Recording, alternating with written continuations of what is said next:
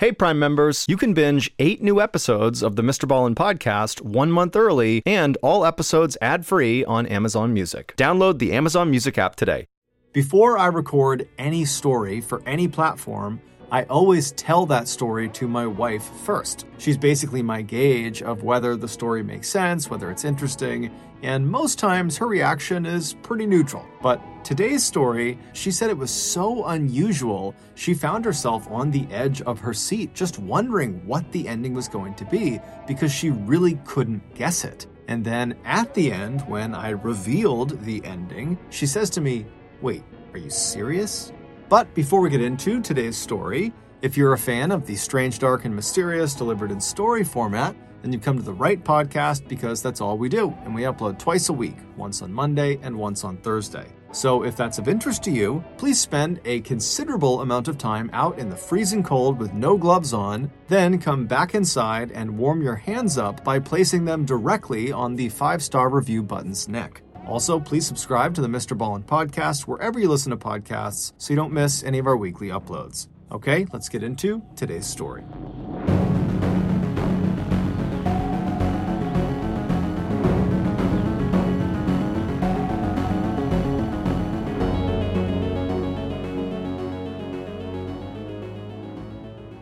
You can live out your MasterChef dreams when you find a professional on Angie to tackle your dream kitchen remodel. Connect with skilled professionals to get all your home projects done well. Inside to outside, repairs to renovations. Get started on the Angie app or visit Angie.com today. You can do this when you Angie that. Getting the smile and confidence you've been dreaming about, all from the comfort of your home, isn't a total mystery with Byte clear aligners. Just don't be surprised if all your friends start asking, "What's your secret?" Begin by ordering your at-home impression kit today for only $14.95. Byte clear aligners are doctor-directed and delivered to your door. Treatment costs thousands less than braces, plus they offer flexible financing, accept eligible insurance, and you can pay with your HSA FSA. Get 80% off your impression kit when you use code WONDERY at Byte.com. That's BYTE.com. Start your confidence journey today with Byte. Alexandra Ignatovic, or Sandra for short, was born in 1967 in a quiet suburb of Vancouver, Canada. Her parents, who had immigrated to Canada from Yugoslavia, were both extremely hardworking people who also had big, warm personalities and great senses of humor. They would pass all 3 of those qualities on to their daughter, which in turn made her a very popular person from a young age. In addition to her attractive personality, Sandra was also considered very physically attractive, so much so that when she was a teenager, her friends began to encourage her to compete in beauty pageants. Sandra was always flattered by these remarks, but would laugh them off, saying she didn't belong in something like that. But in 1985, during Sandra's senior year of high school, she finally gave in to her friends' suggestions and entered a local beauty contest called the Miss Burnaby Pageant. And much to her shock, but not to her friends, she would win. And this win would automatically enter her into the huge Miss Canada beauty competition that year, though she would lose that one. However, Sandra was not remotely fazed by the loss. She actually thought it was pretty funny that she had gotten as far as she had.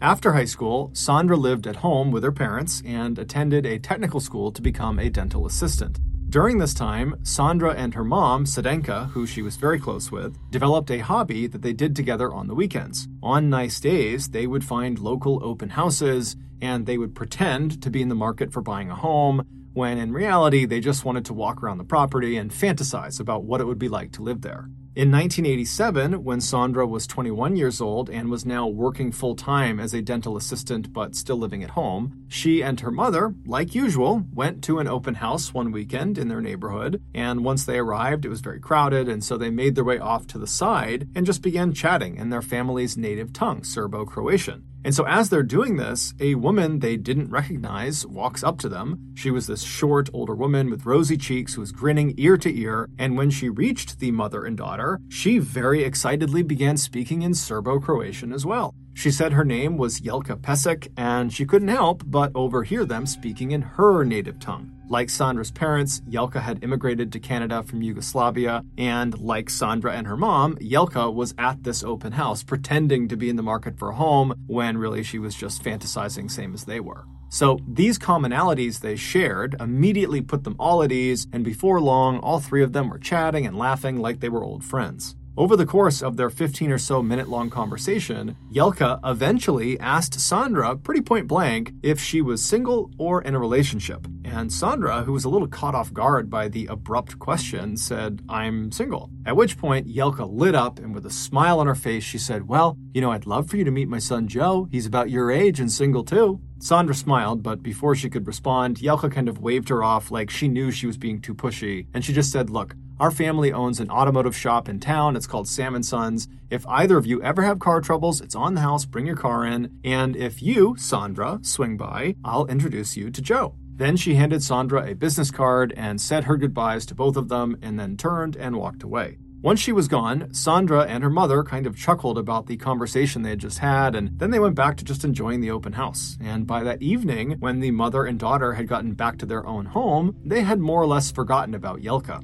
However, the following day, while Sandra was out running some errands, her car's engine started making really loud knocking sounds. While she didn't know what they meant, she knew that she really needed to have someone look at her car, and so as she began to look around, wondering if an auto body shop just happened to be close to her, she remembered Jelka from the day before giving her that business card for her auto body shop, and so Sandra pulled over to the side of the road, she fished inside of her purse, and she pulled out that card, the business card, and she saw the address of the auto body shop was only a couple of blocks away, and so she merged back onto the road and she began driving over. When she arrived outside of Sam & Sons Auto Body Shop, she parked in their front lot, and then she got out and she made her way into the front office, and then as soon as she stepped inside, she saw right ahead of her was this big desk, and behind the desk was Jelka. And as soon as Jelka saw Sandra coming in, Jelka lit up and she said, "Oh my goodness, you're here. Come here. I got to introduce you to my son." And that's when Sandra said, "Well, actually, I'm here because my car actually broke down today. And I was wondering if, you could have a look at it." And immediately Jelka said, "Oh, of course." She grabbed a mechanic. She pulled him over and said, "Right now, go out and get Sandra's car. She has to be at the front of the line." And so the mechanic went out to get Sandra's car, and then Sandra said, "Thank you so much. I really appreciate it. I'm going to just go step outside and just let me know when it's done." But Jelka would say, No.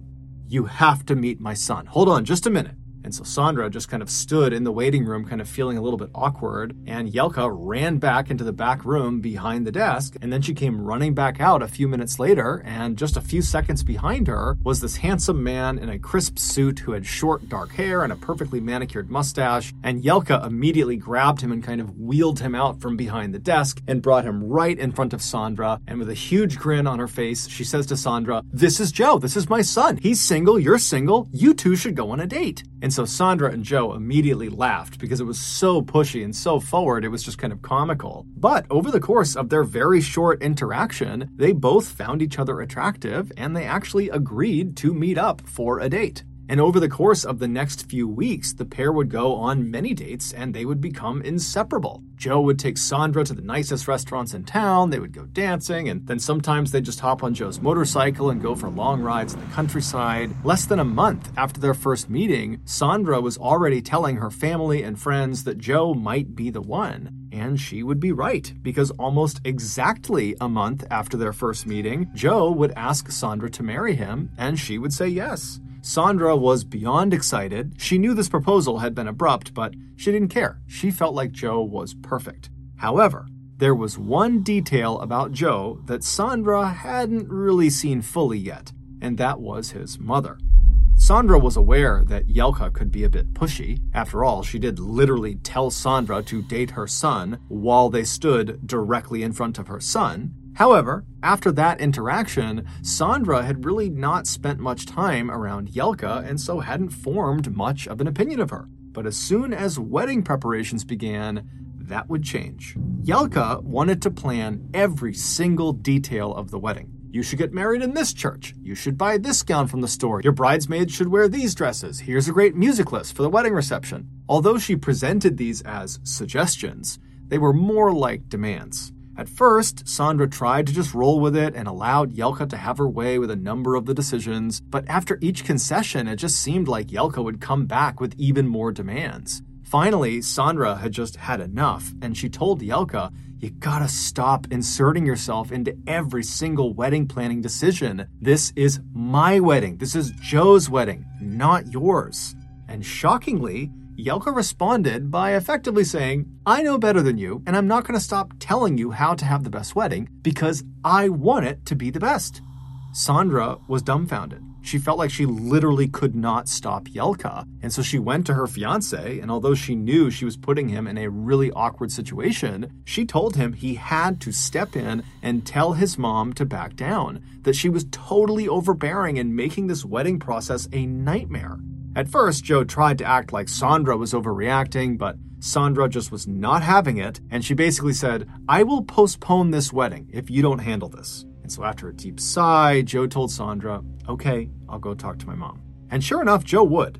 And Jelka would step back as a result of this conversation. However, it was plainly obvious that Jelka was not happy about this. And to show her displeasure, for the rest of the wedding planning cycle, Jelka refused to look at or talk to Sandra. But as upsetting as this was for Sandra, ultimately she was kind of okay with it because 1, Joe had demonstrated that he could have her back when she really needed him, and 2, she didn't really like talking to Jelka at this point. She found her incredibly annoying, and so to have Jelka ignoring her was kind of a good deal.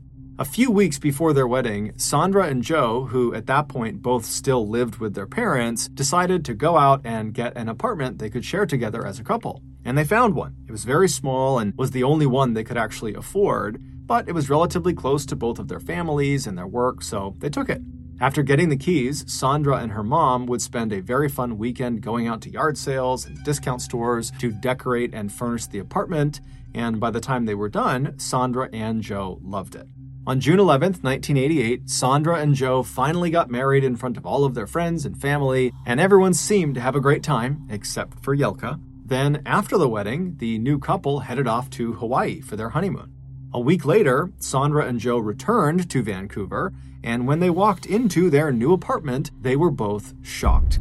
The entire place had been completely redecorated. Couch covers had been switched out, the kitchen had been reorganized, bathrooms had different colored towels, the bed had different sheets on it, and it was even facing a different direction. After calling around to their families, they quickly discovered Jelka was responsible. She had used Joe's keys to slip into the apartment while they were on vacation. Sandra was furious. She and her mother had worked so hard to furnish and decorate the apartment to make it feel like her own, and now it just felt like Jelka's. It was so rude what she had done. Sandra literally couldn't believe it. Despite putting everything back the way it had been in their apartment, this was a massive violation of their privacy, and Sandra openly told Joe that she wanted nothing to do with his mother.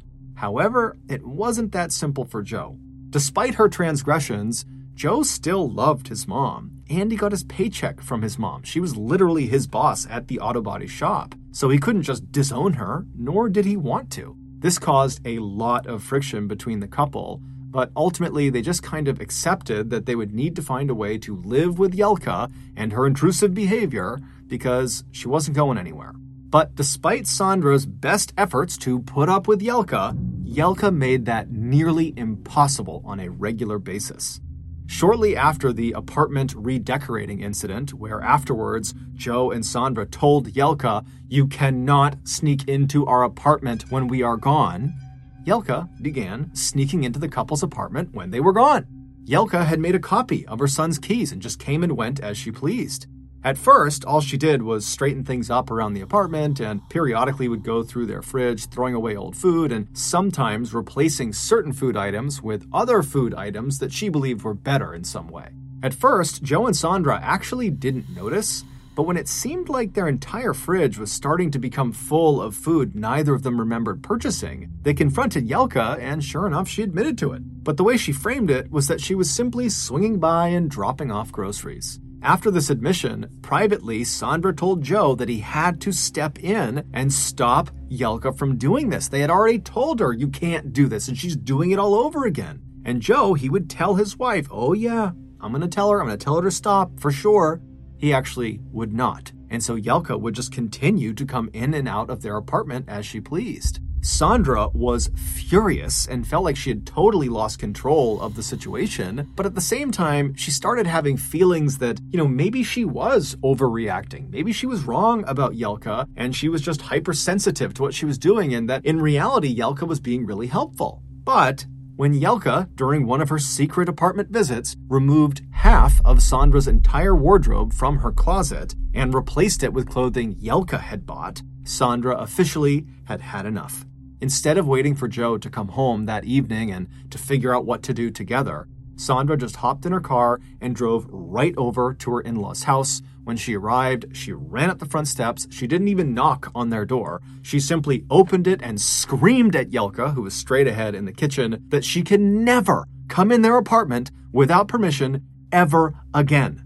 Then she screamed at Jelka to give her her clothing back immediately. Jelka seemed totally unfazed by this, and instead of saying sorry or trying to make an excuse, she just said very matter-of-factly, you don't look good in your clothing. I know what you look good in. Then she walked over to a closet near the front door, pulled out several dresses and blouses and kind of chucked them at Sandra, and then holding her crumpled clothes in her arms, Sandra glared at Jelka for an extra second before turning and storming out of the house back to her car. When she got back to her apartment, Joe had come home at this point, so Sandra walked in and pretty much immediately laid into him. She explained how his mom had taken her clothes and that now she had just completely had it. She was done with Jelka. She can't come back in here. It's over. It's done. But while the couple fought, there was a knock on their front door. The couple stopped talking, and Joe stood up and walked over to the door, and he opened it. And shockingly, standing on the other side was Jelka and her husband, Sam. Sandra saw them and literally ran over and slammed the door in their face, but through the now shut door, she heard Jelka call out, "Please let us in. I have something very important I want to tell you."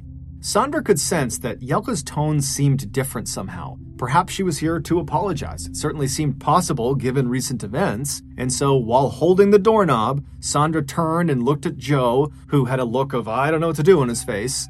And then with a very frustrated sigh, Sandra turned the doorknob and opened the front door again. And immediately, Jelka smiled at the couple and walked in like she owned the place. Sam followed behind her, but seemed wholly uninvested in whatever it was they were there for. Jelka strode right into the kitchen, and she took a seat at the head of the table and then beckoned Sandra and Joe to come over and sit down as well. Sandra was already regretting her decision to let them in, but she did want to hear what Jelka had to say, and so she walked over and sat down, as did Joe.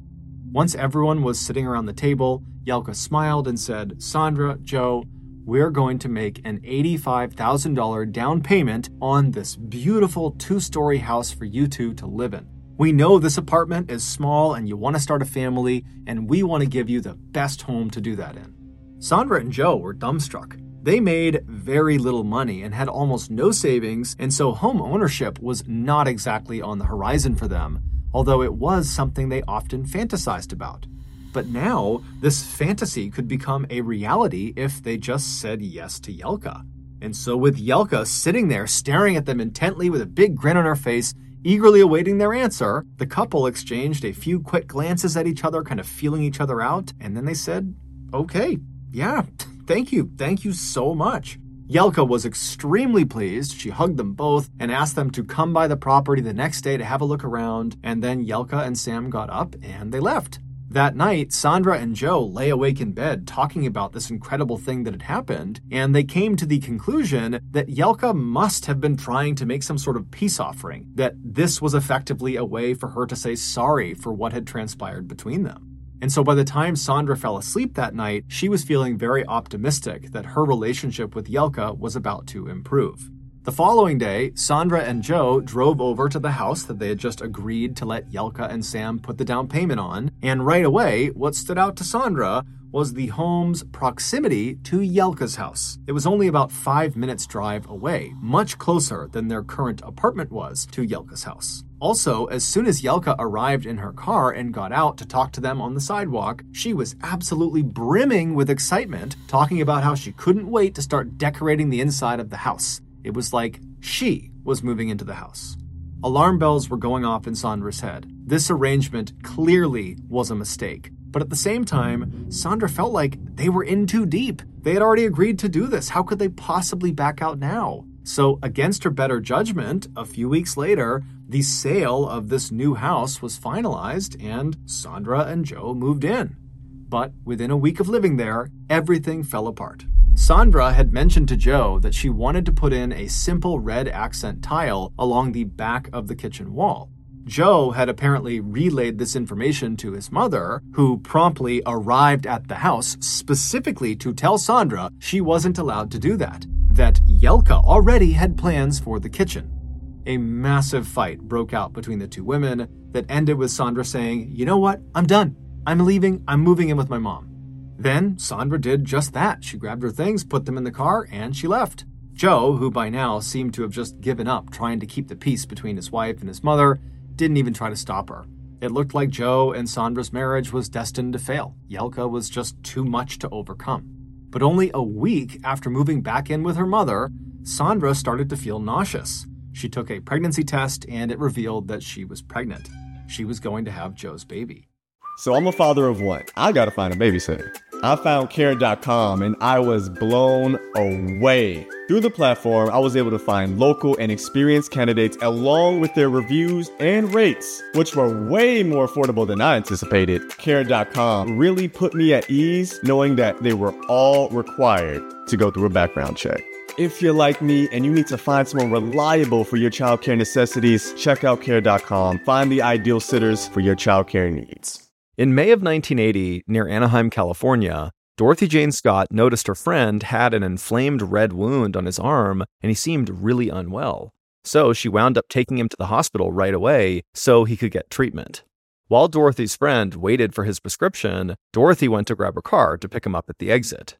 But she would never be seen alive again, leaving us to wonder, decades later, what really happened to Dorothy Jane Scott. From Wondery, Generation Y is a podcast that covers notable true crime cases like this one and so many more.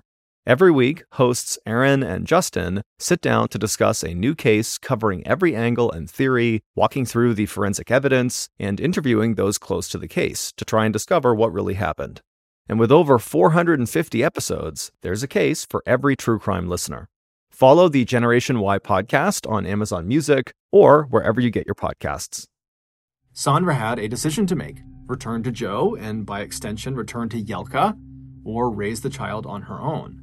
She called Joe to break the pregnancy news and talk about the way ahead for them, and he was extremely excited and begged her to come back and live in the house together again, and he promised he would keep his mother under control. By the end of the call, Sandra decided she was willing to go back and give it another shot, not because Joe was so convincing or that she thought Yelka was really going to change, but because she felt like she owed it to her unborn child. And much to Sandra's surprise, once she moved back into the house with Joe, it actually was much better than before. Namely because Yelka actually seemed to be giving them space. Clearly, Joe had laid down the law with her, and Yelka was respecting it. She gave them so much space that by the time Sandra actually gave birth to her son Brandon, she found herself secretly starting to kind of like Yelka, just a little bit. 6 months after Brandon was born, Sandra and Joe were both starting to feel very run down from being on baby duty 24/7, and so Joe suggested they go out on a date night that Friday. Sandra loved the idea and asked Joe to get them a babysitter, and then once he said he had, they made reservations for their favorite restaurant.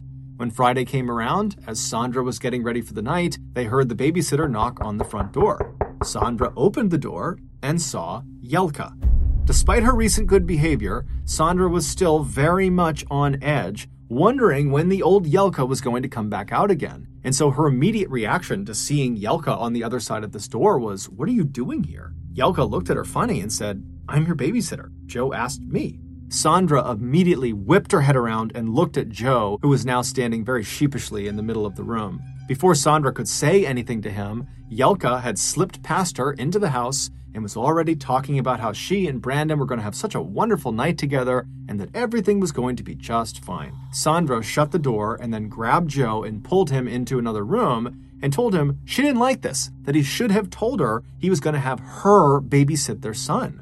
But Joe told her she was overreacting that, despite their past issues, his mom was really excellent with kids. This would be fine. Sandra did not like this, but eventually conceded. And then before the couple left, Sandra gave Jelka very specific instructions for how to care for Brandon, what to feed him, what time to put him to bed, etc. And the whole time, Jelka just reassured Sandra that it was going to be just fine. Just go out and have fun.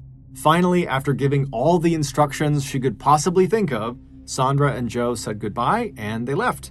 They went out to their favorite restaurant, and then afterwards they went to a club to go dancing. And as soon as they got there, Sandra stepped away and hopped on a payphone to call Jelka to make sure everything was going okay with their son. And when Jelka picked up, she informed Sandra that the boy was, quote, out like a light, because apparently she had given him some tea from the old country. Sandra said, "What? I told you he only takes breast milk. What did you give him?" And Jelka just laughed and said, "Don't worry about it. It's fine. He's asleep. Go enjoy yourself." Sandra was horrified. She hung up on Jelka and ran back into the club. She grabbed Joe and said, "Your mom just fed something to Brandon that she shouldn't have. We have to go." The two ran from the club. They hopped in the car, and then Sandra flew back to their house. As soon as they were parked outside, she ran up the steps into the house, right past Jelka, into her son's nursery, and then standing next to his crib, she reached down and she lifted him up, which should have woken him up, but it didn't. He just lay limp in her arms. And so immediately Sandra pressed his mouth up against her ear to see if he was still breathing, and barely she could tell he was still breathing. But despite screaming his name and moving him around, nothing was waking him up. And so by this point, Jelka had come into the room and she was trying to convince Sandra that this was no big deal, that, the tea from the old country works great. You got nothing to worry about. But at this point, Sandra is panicking and she's screaming at Jelka to tell her what was in the tea you gave him. But Jelka just wouldn't give her an answer. She just kept laughing and saying it was fine. And so finally, Sandra just takes her son and runs past Jelka, runs past Joe. She runs out to the car. She strapped her little boy into his car seat, and then she flew to the emergency room. And then when she got there, she hopped out. She's carrying her baby. She's hysterically crying. And she runs in through the doors, and all the doctors and nurses, they run over and they take the child from her, and they're asking all these questions. They're trying to figure out what's going on, and they start feeling for a pulse, and they would find one. However, it was very, very slow. And so they whisked Brandon away into an exam room to work on him and figure out what was going on. Meanwhile, Sandra just had to pace in the waiting room, crying hysterically, having no idea what's happening to her boy. But luckily, just a few minutes later, one of the doctors would come back out of the exam room and they would tell Sandra that, we think your son's going to be just fine. We don't know what he consumed, but whatever it was not good, and he should never have that again. And then he told Sandra she could come back and actually be with her son again. And so Sandra left the waiting room and she went down the hall. She went into the room where her son was. And there, laying on this bed with wires and tubes connected to him, is her little boy, who still looks totally lifeless. And so Sandra walked around and she sat down next to the bed and she laid her head down on the pillow and just looked at her son. And right there, in that moment, she decided that she was officially done with Jelka, even if it meant being done with Joe. A few minutes later, when Joe arrived by himself, Sandra would tell him he needed to choose. It was either going to be her or his mother. Unlike other times, Joe was not quick to come to his wife's side. In his mind, Sandra had become as much to blame for the drama as his mother was. And so after getting very frustrated with Sandra, he said, "You know what? You keep yelling at my mom, and I don't like it. She only wants to help and be supportive, and you just can't accept that. So I'm sorry, but I'm choosing my mom, not you." And Sandra would say, "Fine." And then the two of them just sat in silence on opposite sides of their son for the next hour until the doctors came back in and gave them the okay to take their son home, at which point Sandra immediately stood up and grabbed Brandon, and she and her son left the hospital without another word to Joe. She would drive her son to her mother's house and drop him off with her parents, and then she would go back to Joe's house, collect most of her things, and then move into her mom's house with her son. The following day, she would file for divorce. Immediately, the divorce became very nasty. Sandra didn't want Brandon anywhere near Jelka, so she decided to seek full custody of him. However, Joe, who by this point had gone from being something of an innocent bystander caught in the middle of two people he loved, to being aggressively on his mother's side, and therefore aggressively opposed to Sandra, told Sandra that he would be seeking full custody of Brandon as well. While these legal proceedings were going on, Joe's parents took it upon themselves to change all the locks of the house. knowing some of Sandra's things were still tucked away in the attic. Jelka also had their lawyer send Sandra a letter explaining that she was now forbidden from stepping foot inside of that house without express permission from Jelka. But as Joe and his mother made these punitive moves, Sandra would receive a huge legal break. The judge in their case had come to a decision.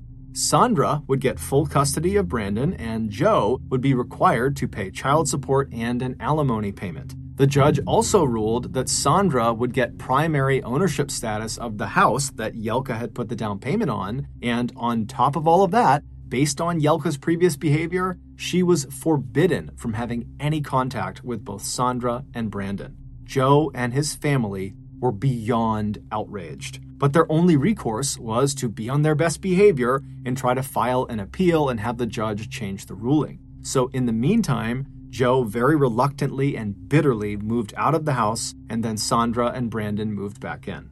Over the following few months, Joe didn't pay a dime of child support or alimony payments to Sandra. He also didn't bother to try to get in touch about seeing his son. Sandra was very upset about this. However, she was mostly just upset for her son, whose father basically had abandoned him. But as the silence between them grew, Sandra started to think to herself that maybe it was for the best. Fast forward about a year and a half to the summer of 1992, Joe was still not paying any support money to Sandra, and he and Sandra were still not talking, minus during court appearances for the appeals that had been filed. And during those short interactions, Joe would be openly cold and hateful toward his ex-wife, which Sandra could clearly tell made Jelka very happy. But Sandra didn't care. She had her son, she had the house, and she felt like no matter what they said or they did, they weren't going to stop her from trying to have the best life she could have. But Sandra's life was about to take a drastic and unexpected turn. In June of that year, Sandra walked out to her mailbox in the morning and found a small package with no return address on it. She brought the package inside, opened it up, and saw that it contained a paperback novel called The Deaths of Cindy James. It was a non-fiction account of a woman named Cindy James, who for years had been harassed by some unknown person who ultimately killed her and got away with it. Sandra's first thought when she saw this book was that, maybe she had accidentally signed up for a book club or something. And so she just put the book on the table and went about her day. That evening, after work, she saw the book on the table and just picked it up and sat down and began flipping through the pages for the first time. And right away, she noticed someone had underlined several passages in the book. When Sandra began reading these highlighted sections in the book, she started to feel very uncomfortable. All the highlighted sections were descriptions of the specific awful things that had happened to Cindy. Namely, her tree in her front yard had been lit on fire. She started getting threatening phone calls at all hours of the night. Strangers would lurk on her property. Cars followed her around when she was out in town. And then the last underlined passage was about Cindy's death, and only 2 words were underlined: "You're dead." Sandra didn't know what to make of this book, but it definitely felt threatening. She assumed Joe had sent it just to be cruel. 2 days later, Sandra was sitting in her living room with a friend when they both suddenly heard a strange sound coming from the outside of the front of her house. All of the windows that looked into the front yard had the curtains drawn, and so Sandra and her friend stood up and walked over and pulled one of the curtains aside, and right in the middle of the front of her property on her front lawn, her tree was on fire, just like the Cindy James book. In fact, as soon as Sandra saw this, she handed Brandon to her friend and she ran into the kitchen and she grabbed the book, the Cindy James book, and she ran back and she flipped through the pages and she found the passage about the tree and she showed it to her friend and she said, "Look, someone sent me this 2 days ago and now they're doing what's happening in the book to me." Sandra would call the fire department and the police department and they would all show up and they would put the fire out. And then afterwards, Sandra would speak to the officers and she would explain the situation about her divorce and how she'd received this book. But the police didn't have much they could do. Even if Joe had done this, there was no proof. So they just told her to, be vigilant and report anything strange you see. And if you call us, we'll come out immediately. Over the following weeks, a man started calling Sandra's house in the middle of the night. He never said anything. He just breathed into the phone. The calls became so frequent that Sandra had to disconnect her phone at night just so she and Brandon could sleep. She would tell the police about the calls, but again, there was just nothing they could do. About a month after the calls had begun, Sandra was giving her son a bath in their house, and after he was all clean, she scooped him up in a towel and she carried him across the hall into his room, which was on the first floor in the back of the house. And when she walked into his room, the light was off, so it's totally dark, and the curtains that covered the back window were actually pulled to the side, revealing a clear view into the backyard. And standing right on the outside of her house, looking into her son's window, is this large man with a ski mask on. And he can clearly see that Sandra is looking at him, but he's totally unfazed. In fact, when he can tell that Sandra has made eye contact with him, he leans forward into the glass before turning and walking out of sight. Sandra immediately runs all over her house, making sure all the doors are locked, and then as she's reconnecting her phone to call 911, she hears banging on windows and she hears banging on the walls, and then by the time the police show up, there's no sign that anybody was there. And so once again, the police had to say to her, "Sorry, you're on your own." The next day, when Sandra noticed a car was now clearly following her in town, she realized all of the underlined sections of the Cindy James book had now happened to her in real life, except for one, the last underlined section, the one where Cindy dies. Scared for her life, Sandra hired a private investigator to both watch her home and try to figure out who was behind this, but after a couple of weeks, the nightly calls and occasional footsteps outside of her windows at night continued, and the private detective had gotten no closer to figuring out who was behind this. However, he did tell Sandra that he had been following Joe around and watching him and his family, and they all appeared to just be living a normal life. On the afternoon of August 5th of that year, so 2 months after receiving the Cindy James book in the mail, Sandra walked out of her dental office with her coworker Bernice. That day, Sandra was supposed to give Bernice a ride home. So the pair walked across the parking lot to the road where Sandra's car was parked. Sandra hopped in the driver's seat and fired up the engine, while Bernice hopped in the passenger seat and bent down to shove her bag underneath the seat below her. As Bernice was bent down, she suddenly heard gunfire on her left. She screamed and stayed bent forward, gripping the back of her head to protect herself, and then when the shooting stopped, Bernice sat up and looked out the front window and she saw a red car speeding away from them. Then she turned to look at Sandra and she saw her coworker was slumped forward. 2 of the 6 shots that had been fired from that red car had struck Sandra in the head. Bernice ran out of the car and she got help, and before long the police and paramedics were there, but by the time they reached Sandra, it was too late. She was already deceased. After her death, the police immediately turned their attention to Joe as their primary suspect. However, despite showing no emotion when he was told the mother of his child had just been murdered, he did have a rock-solid alibi. He had been at a public swimming pool during the shooting and even had a receipt to prove it. But the police just weren't buying it. Something seemed off about him. So they began staking out Joe's parents' house, which is where he was living at the time, watching to see what Joe did and who he talked to. And for the first 4 days, nothing unusual happened. But on the 5th day, the police were watching the house from a distance when Yelka suddenly came out the front door and hopped in her car and started to back down her driveway. But before she reached the end of the driveway, she came to a stop. Then a man came running out of her house who was neither Joe nor her husband, and he climbed into the back seat of her car and then laid down on the floorboards so no one could see him. The police thought this was very odd, so they decided to trail Yelka. They would follow her to a nearby mall parking garage where she and this man would climb out of the vehicle and go into the mall at different times as if they were trying to make it seem like they didn't know each other. One of the officers would stay in the parking garage watching Yelka's car, while the other officer went into the mall to see what these two were up to. But very quickly, that officer lost sight of both Yelka and this man, and so he had to return back to the parking garage with his partner. A little while later, the 2 officers watched as Yelka returned to her car, and then a few moments later, so too did this man, who promptly climbed back into her car and got down on the floorboards out of sight again. The police would trail Yelka back to her house, where as soon as she parked in the driveway, the man in the back climbed out and walked to the front of the property, hopped in a parked car, and drove off. The police followed this man and pulled him over less than a mile away, and when he got out of the car, something fell out of his pocket that blew the case wide open. It would turn out Joe really hadn't been involved in what happened to Sandra. However, his mother Yelka had. she had grown to hate Sandra so much, she had decided she wanted to get rid of her, and she had just the plan in mind. Yelka was obsessed with the story of Cindy James, and so she decided she would force Sandra to relive Cindy's nightmare all the way to its grisly conclusion. After doing some digging, Yelka discovered one of her family friends, a man named Milan Nanatic, had connections to a hitman named David Segoviano. David was really just a seedy criminal willing to do just about anything for money. Yelka instantly told Milan to hire David to take out Sandra. However, she stressed that David had to first carry out all the underlined segments of the Cindy James book before he shot her down.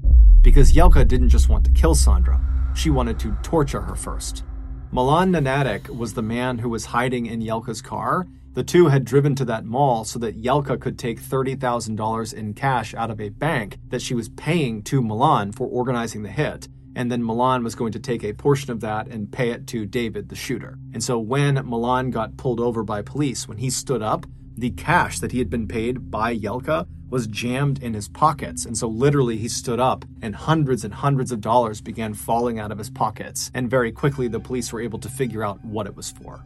Less than a year later, Yelka, Milan, and David were tried and convicted for the murder of Sandra Pesek. They were all given the maximum sentence for first-degree murder in Canada, which is 25 years. Joe Pesek was never charged with a crime. As for Sandra's son, he would go on to be raised by Sandra's mother.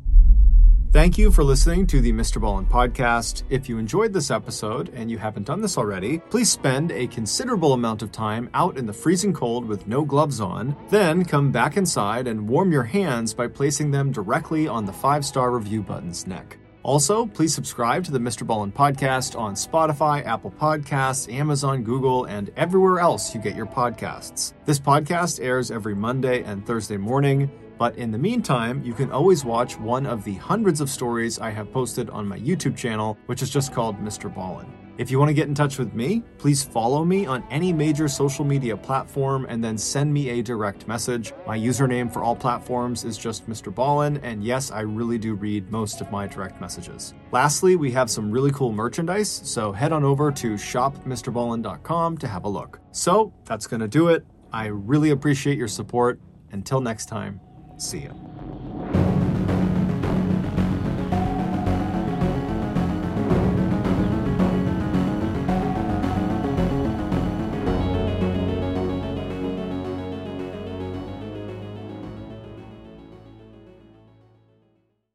Hey, Prime members, you can binge 8 new episodes of the Mr. Ballin podcast 1 month early and all episodes ad-free on Amazon Music. Download the Amazon Music app today. And before you go, please tell us about yourself by completing a short survey at Wondery.com/survey. If you're listening to this podcast, then chances are good you are a fan of The Strange, Dark, and Mysterious. And if that's the case, then I've got some good news. We just launched a brand new Strange, Dark, and Mysterious podcast called Mr. Ballin's Medical Mysteries. And as the name suggests, it's a show about medical mysteries, a genre that many fans have been asking us to dive into for years, and we finally decided to take the plunge, and the show is awesome.